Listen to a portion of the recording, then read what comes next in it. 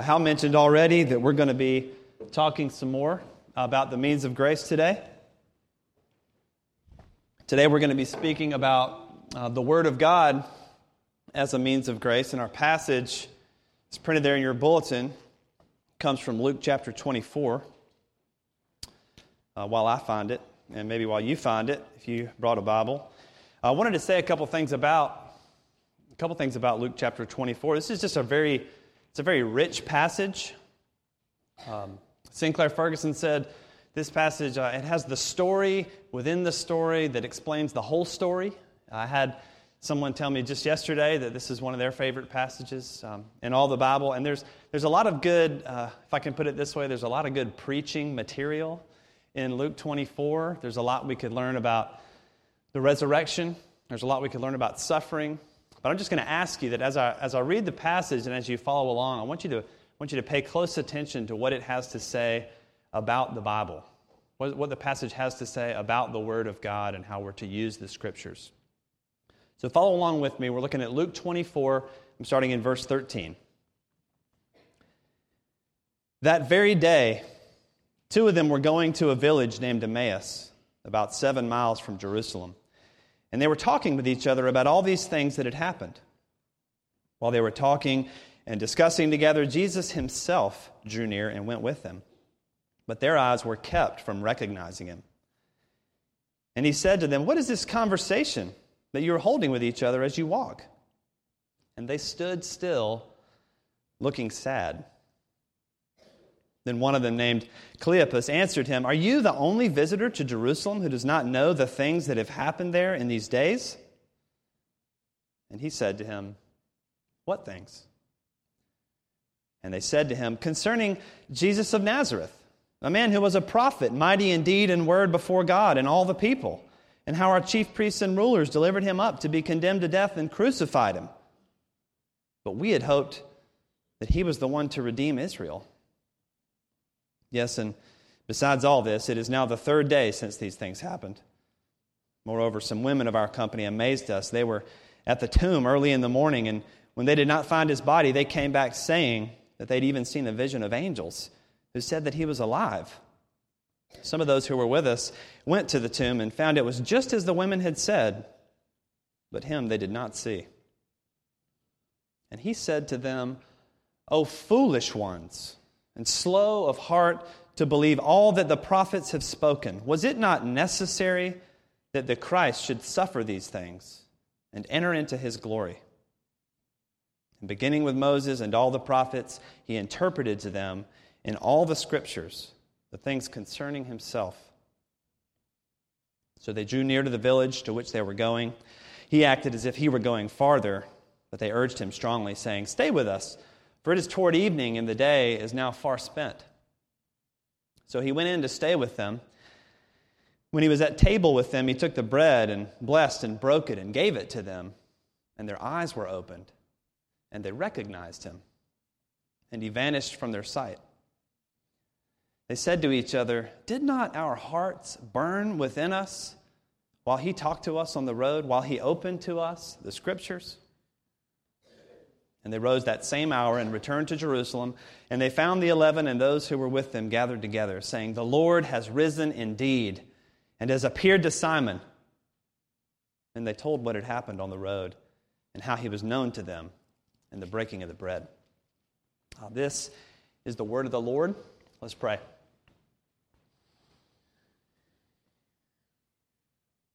Father, we thank you for your kindness, that you would show yourself to us in your word.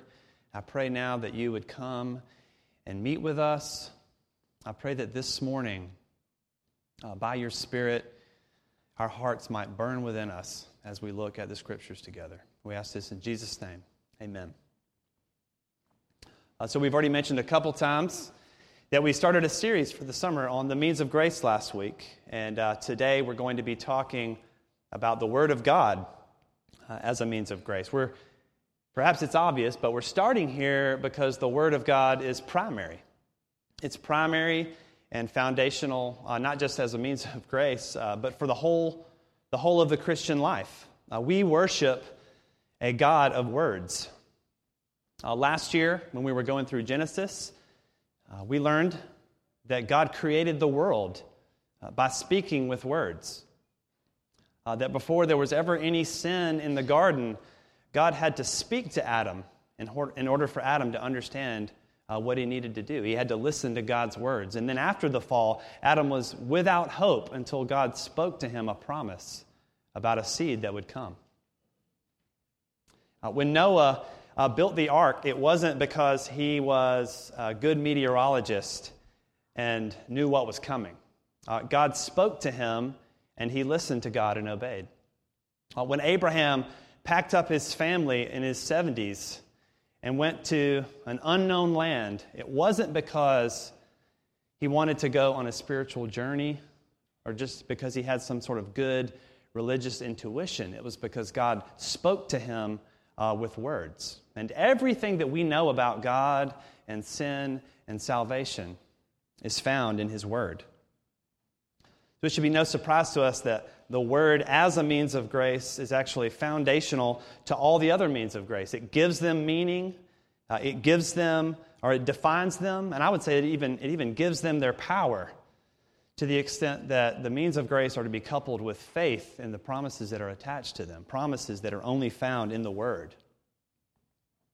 I would guess that apart from the Word, your prayers are vague and sentimental if you don't really know the God who's revealed Himself in His Word. You need some sense of what is pleasing to Him so that when you're praying, you're not just asking for the things that you want, but you're learning to ask for the things that you ought to ask for. The Bible helps us learn to pray. The sacraments, they really are just empty signs if they are not attached to the promises that are found in the Word. This is one of the reasons that we don't do private baptisms and private communion. These things need to take place in the context of the ministry of the Word. Rob mentioned to you last week that fellowship can be considered, I think he called it a little m, means of grace. But you just need to know that hanging out with your friends is not a means of grace. If fellowship is to be a means of grace at all, it is because you have a shared faith in a common head, the Lord Jesus Christ. Not a vague faith, but a faith in the Jesus who has revealed Himself to you in the Scriptures. And even in our worship, we began with a call to worship that came straight out of the Bible. We've been praying and singing the Bible. We heard words of assurance from the Bible. Preaching is no preaching at all if it is not informed by the Scriptures. And every week we take the Lord's Supper together. We enjoy a visible word from God as we fellowship around His table. So my question really for myself, but for all of you here today, is where is the Word for you the rest of the week? Where is the Word in your life? It might surprise some of you to know that in the 80s, a guy named Johnny Cash wrote a novel about the Apostle Paul. It's called The Man in White. And as he was doing research to write his book about Paul, what he kept discovering was that no one really agreed on who Paul was. He just kept finding conflicting opinions about what Paul really believed or what he meant, or if he was even teaching what Jesus really taught, or if he was teaching something else. So finally, he wrote this in the foreword to his book. He said, the Bible really shed a lot of light on the commentaries. Of course, he's making a joke to make fun of the commentaries, but he revealed that, the Bible was the last place he turned, even to learn about the Bible. And I think we're often this way. I'm going to make a generalization here, but it's one that I'm convinced of. I think there is a general neglect of the Word in our circles. Not just somewhere out there or even in broad evangelicalism, but for the people in the room, I think there is a general neglect of the Word. Rob mentioned last week that everybody wants to change, but we don't always use God's methods for change. And sometimes I think that might be because we just don't want to change into the things that God wants us to change into. But we must learn to embrace the Word not as a concept, but as it was intended, and as it was intended to be used. I'm sure if I took a poll, I imagine that the majority of you here would say something like, yes, the Bible is the authoritative, infallible, and inerrant Word of God. And even if you wouldn't use those words, certainly most of you here would say, yes, the Bible's important. You might even say, well, that's why I really like Redeemer. We preach through books of the Bible, something like that. And yet, I really do wonder how many of you could say today that you are building your lives around the Scriptures, poring over them to understand just how you are supposed to understand yourself and the world and God. How many of you could even say that you just read your Bible with some regularity? How many of you could even say that you've read the whole Bible one time? How much of the Word do you really know? In Ephesians 5, Paul tells us that we are to discern what is pleasing to the Lord. How will you do this apart from a knowledge of how He's revealed Himself in the Scriptures? And since it's Father's Day, fathers, how will you uphold the obligations that you have to your family if you are not poring over the Scriptures? We learn in 1 Peter 5 that the devil prowls around like a roaring lion seeking someone to devour. I like to watch nature shows with my kids. It's one of the safe things you can watch on TV. But you know, the lion never goes after the really fast, big bull. And I wonder how many of us are just making ourselves easy prey. Would you know Jesus if He walked home with you today? Now, it's one of the easier things for a preacher to do, to tell you that you should read your Bible. Every one of us in this room needs to learn to appreciate and spend time in the Word more than we do. And I'm probably going to mention that a few more times in the rest of the sermon. But what I really want to talk about is why it is I think that we don't do that. I don't think that it's because we don't think it's important in some way. But in what way? What ways are we missing? Why is it, how is it that we can live so inconsistently to say one thing about the Word, but our lives not bear that truth out? What is it that took these men from being sad to having burning hearts? What I'd like us to spend a few minutes on this morning, what I want us to see is that the Word of God, as recorded in Scripture, is His ordained means of grace for you to know Him. The Word of God, as recorded in Scripture, is His ordained means of grace for you to know Him. That means a couple things. That means we need to read the Bible as a whole, and we need to read the Bible in order to know God in Christ. We need to read the Bible as a whole, and we need to read the Bible to know Jesus. So first, we need to read the Bible as a whole. Look back with me at Luke 24. We have these two men. We don't really know a lot about these men. We only get one of their names. Some people think they even could have been a couple. I'm going to say they're two men for the rest of this sermon. And they're going to Emmaus. We also don't really know anything about Emmaus. But there's two men. They're headed to Emmaus, and they're talking about some things. And we learn in verse 13 that it's on that very day. That very day is the day of the resurrection. The crucifixion of Christ had happened on Friday, and now it's Sunday. And they're walking to Emmaus, and they're talking about the things that had happened. You can imagine they're talking about the crucifixion. They're perhaps talking about the events that led up to the crucifixion. They may even be discussing the empty tomb. We know later in the passage that they're aware that the tomb is empty. And while they're talking, a stranger walks up, a stranger that they don't recognize. It's Jesus. We're told in verse 16 that they're kept from recognizing him. I think maybe we'll see why as we get to the end of the passage. But Jesus, in a very sort of Jesus way, Jesus kind of question, he walks up and says, "Hey, what are you guys talking about?" And the action stops. You can imagine maybe the look on their face changes, their shoulders slouch, maybe they look at each other like, who is this guy? Why is he asking us this? And they stood still, looking sad.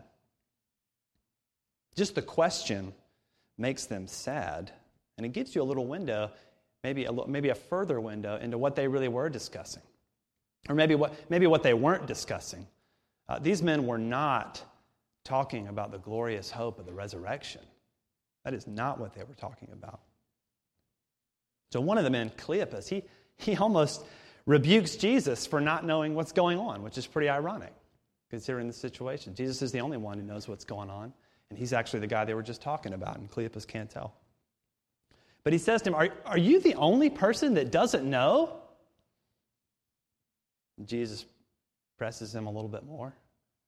He says, "What things?" So then they answer him. They answer his question. They quickly summarize what's been happening. They say, this man, Jesus of Nazareth, he was a prophet, mighty in deed and word. He was delivered over by our chief priests and rulers, and he was crucified. And then he stops. That's all he has to say about Jesus. He has this very sad statement in verse 21. We had hoped that he was the one to redeem Israel. At this point, if he hasn't completely lost hope, at the very least, he's having very significant doubts about whether this man Jesus really was the Messiah, or maybe if there's any kind of Messiah or redemption to be hoped for at all. We had hoped he would redeem Israel. By the way, it's been 3 days. Something Jesus had told them about several times. By the way, the tomb is empty. Something Jesus predicted. By the way, we've even heard there's been a vision of angels that say he's alive, but him they did not see. And so they're sad. I want you to look how Jesus responds to their sadness. In verse 25, he said to them, "O foolish ones, and slow of heart to believe all that the prophets have spoken. Was it not necessary that the Christ should suffer these things and enter into his glory?" Jesus does not try to comfort them in their sadness, although he'll do that later. He does not even really try to explain the situation to them. What he says is he calls them fools and specifically calls out their lack of belief in the Scriptures. Now, you can imagine some of the things Jesus might have said. Well, don't you remember all the things that you learned from him? Don't you remember that he told you this was going to happen? Or he could have said, "Hey, here I am." He could have opened their eyes. Touch my hands, touch my side. It's me, guys. Everything's going to be okay. But what he does is he chooses to point them to the Scriptures. And maybe it's somewhat obvious, but if these men who knew Jesus, these men who were friends with the apostles, needed to know the Word, of course you and I do. But what Jesus says is that they should have already known that the Christ was going to have to suffer. He holds them responsible for not already knowing because they did not believe all that they read in the Bible. They knew some of the Old Testament. I think it's likely they probably knew a great deal and perhaps all of the Old Testament, but they were slow of heart to believe all that they found there. And it's very important for us to see what it is that they didn't believe. What they didn't believe was that they would have a suffering Messiah. They didn't have a problem with a glorious reigning Messiah. They didn't have a problem with a Messiah who would come and crush all their enemies, but suffer.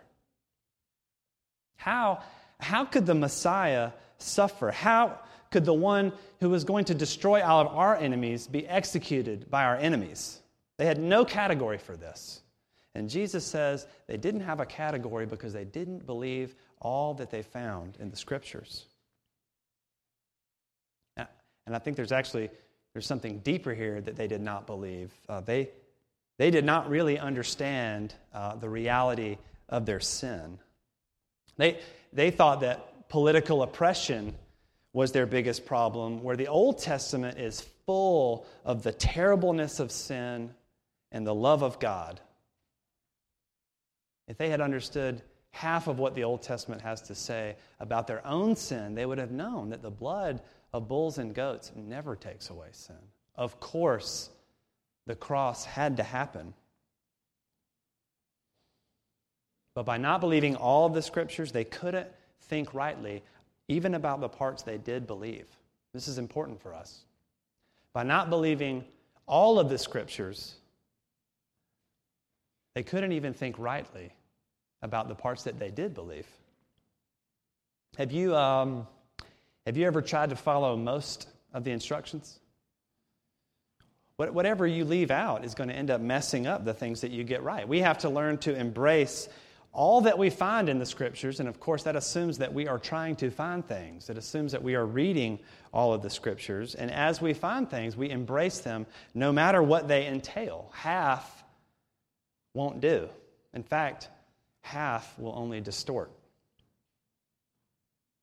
So what parts or what part of the Bible have you maybe neglected because you found it to be a difficult teaching? Or are there things in the Bible that you find it easy to forget? Or perhaps that you might even be embarrassed by because they don't line up with either your previous ways of thinking or they don't line up with what the world says you ought to be thinking? Well, if you embrace the grace of God without His justice, it's very likely that you will end up thinking that Jesus is just nice. It's very likely that you will end up thinking that Jesus doesn't really take sin that seriously, and that is a very dangerous place for you to be. Or if you embrace Philippians 4:13, that I can do all things through Christ who strengthens me, which you should embrace. But you neglect what Paul says in the chapter before, that his desire was to share in the sufferings of Christ so that he might become like him in his death. When your world turns upside down, you're not going to have a category for it. You're going to think that either you did something wrong or perhaps the promises that you heard from God weren't really true in the first place, instead of seeing that suffering is simply a part of the Christian path toward resurrection life. In John chapter 6, the disciples had to hear some difficult teaching from Jesus. He told them that they were going to have to eat his flesh because he was the true manna. And many of them said, you know what, that is just too weird. And many of them left. And Jesus, he turns to the 12 and he says, do you want to go away as well? And you know what Peter said. Lord, to whom shall we go? You have the words of life. There really are genuinely difficult things to learn and understand and believe in the Bible. But where else will you go? These are the words that God has given you. So we need to read our Bibles and we need to read the whole thing through. If you're not sure where to start, I would suggest that you just start. You have heard it said that anything worth doing is worth doing well. But I say to you, anything worth doing is worth doing poorly. Just start. If you're not sure where to start, please come and talk to somebody. In addition to that, I would say if you don't really want to read your Bible, then you need to confess that as sin, and then you need to read your Bible.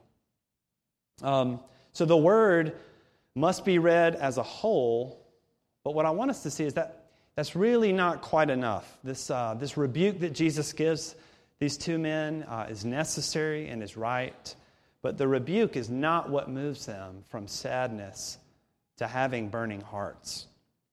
What we also need to see is that the Word needs to be read in order to know God in Christ. Look with me at verse 27.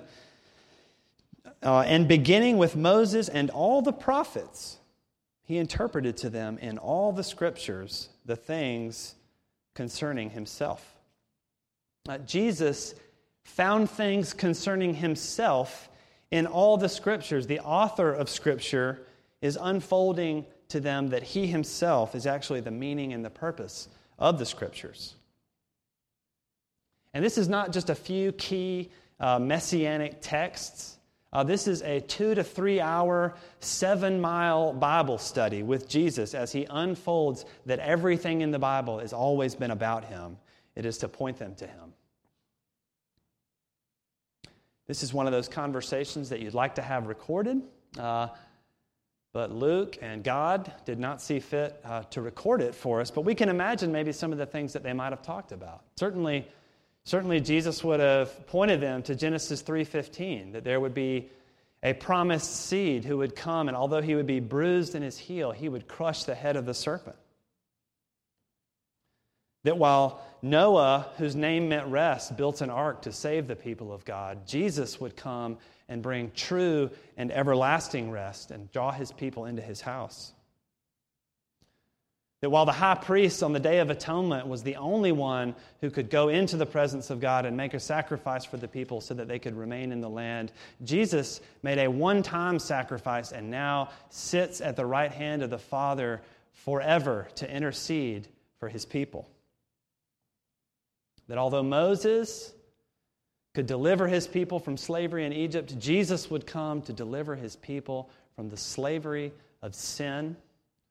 And although Joshua could guide his people into the promised land, Jesus would come to defeat not earthly enemies, but sin, death, and Satan, and draw his people into the new heavens and a new earth. That Jesus was great David's greater son, spoken about in the Psalms and the prophets. That Jesus was the suffering servant of Isaiah 53. That Jesus was the Son of Man, spoken about in Daniel. And just to go back to my previous point, if you're not regularly spending time in the Old Testament, you're not going to understand its fulfillment in the New Testament. But the Bible, what Jesus wanted them to see, what Jesus wants us to see, is the Bible is not chicken soup for the soul. The Bible is about your Creator and Redeemer. It is not essentially about help with your circumstances, but help for securing eternity. And it is not a list of religious tips for religious situations, but it is the way and the truth and the life, because it all points to Jesus.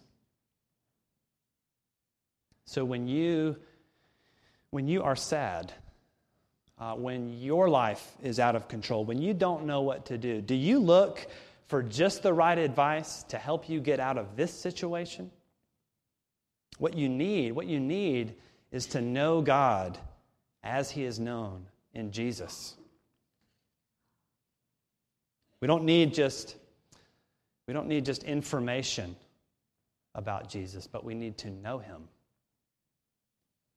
Look with me, skip ahead to verses 30 and 32 here. When he was at table with them, he took the bread and blessed and broke it and gave it to them. And their eyes were opened and they recognized him, and he vanished from their sight. They said to each other, "Did not our hearts burn within us while he talked to us on the road? While he opened to us the Scriptures?"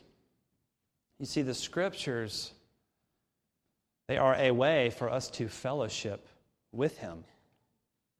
Did you see that their hearts burned not when their eyes were opened and they saw him? Their hearts burned on the road as they had the Scriptures opened up to them. You see, Jesus closed their eyes because he knew that a fading memory of walking with him on the road is not what they needed. But what they needed, and what you and I need to know, is to know Jesus as he is known in the Scriptures. His physical presence with them was not the main thing, because he knew that for the rest of their lives, they would need to learn to spend time with him in the Bible, the place that he's chosen to leave a permanent and living and active revelation of himself. I've been married to Nan for 13 years, and I can honestly say that I love her much more now than I did when we were engaged. But the reason is because I've gotten to know her. I've been spending the last 13 years investing in her, investing in our relationship. So most of you probably have already guessed that Jesus is not going to walk home with you today. And I've already mentioned that we don't even have the conversation he had with these men recorded for us. But what we do have is that we have the same word that he opened to them. In fact, we have more of it than they did, and we have his Spirit, the very presence of Christ in us, enabling our hearts to burn if we will open his word. So what does your heart burn for? What are the things that you cherish more than anything else? What are the things that are immovable on your calendar? What are the things that you are always finding yourself looking forward to? Well, if our future is to be with him, and that is our great hope, we ought to want to be with him now. The Word is more than all of the correct information about Jesus. The Word itself is a means of fellowshipping with him, to know him personally, to actually spend time with him. You see, I think we just neglect the Word because we just don't know what it is that we have. Because the Word of God is his ordained means of grace, we're to read all of it, and we're to read it with great expectation that we would meet our Savior Jesus in the pages of Scripture. Some of you might have seen a YouTube video that went around a few years ago. In 2010, the Kimil tribe of West Papua, Indonesia, they received the New Testament in their own language for the first time since missionaries first arrived there in 1961. 49 years of being Christianized without the New Testament in their own language. In this video, one of the pastors is anticipating this plane coming. He knows that they're going to be getting the New Testament in their language. And listen to what he says. He says, "In the past, only part of God's Word was translated into our language, and part of it was not. So when other people came to our church and taught us, if we had that portion in our language, we would read it and understand. But when they taught from a Scripture we didn't have translated, our hearts would be heavy. But now we're going to have it, from Matthew to Revelation, and our hearts are no longer heavy. They are light." And in the video, as this plane is coming in, it's sort of landing on a grass strip, and there's basically a big parade and party going on. Everyone's dancing, everyone's playing music. And this pastor gets everyone to be quiet before they take the Bibles off the plane, and he prays. I'm just going to read his prayer to you. And I want you to listen how he almost equates, I think rightly so, he almost equates the coming of the Word with the presence of Jesus himself. Listen to what he says. O God, the plan which you had from the beginning regarding your Kimils, which already existed in your spirit, the month that you had set, the day that you had set, has come to pass today. Oh, my Father, the promise that you gave Simeon, that he would see Jesus Christ and hold him in his arms before he died, I also have been waiting under that same promise, O God. You looked at all the different languages and chose which ones will be put into your word, and you thought that we should see your word in our language. Today, the day you had chosen for this to be fulfilled, has come to pass. Oh God, today you have placed your word into my hands, just like you promised. You've placed it here in our land. And for all this, oh God, I give you praise. So let us read the Word. Let us look for Jesus and ask Him to make Himself known to us. Let's pray.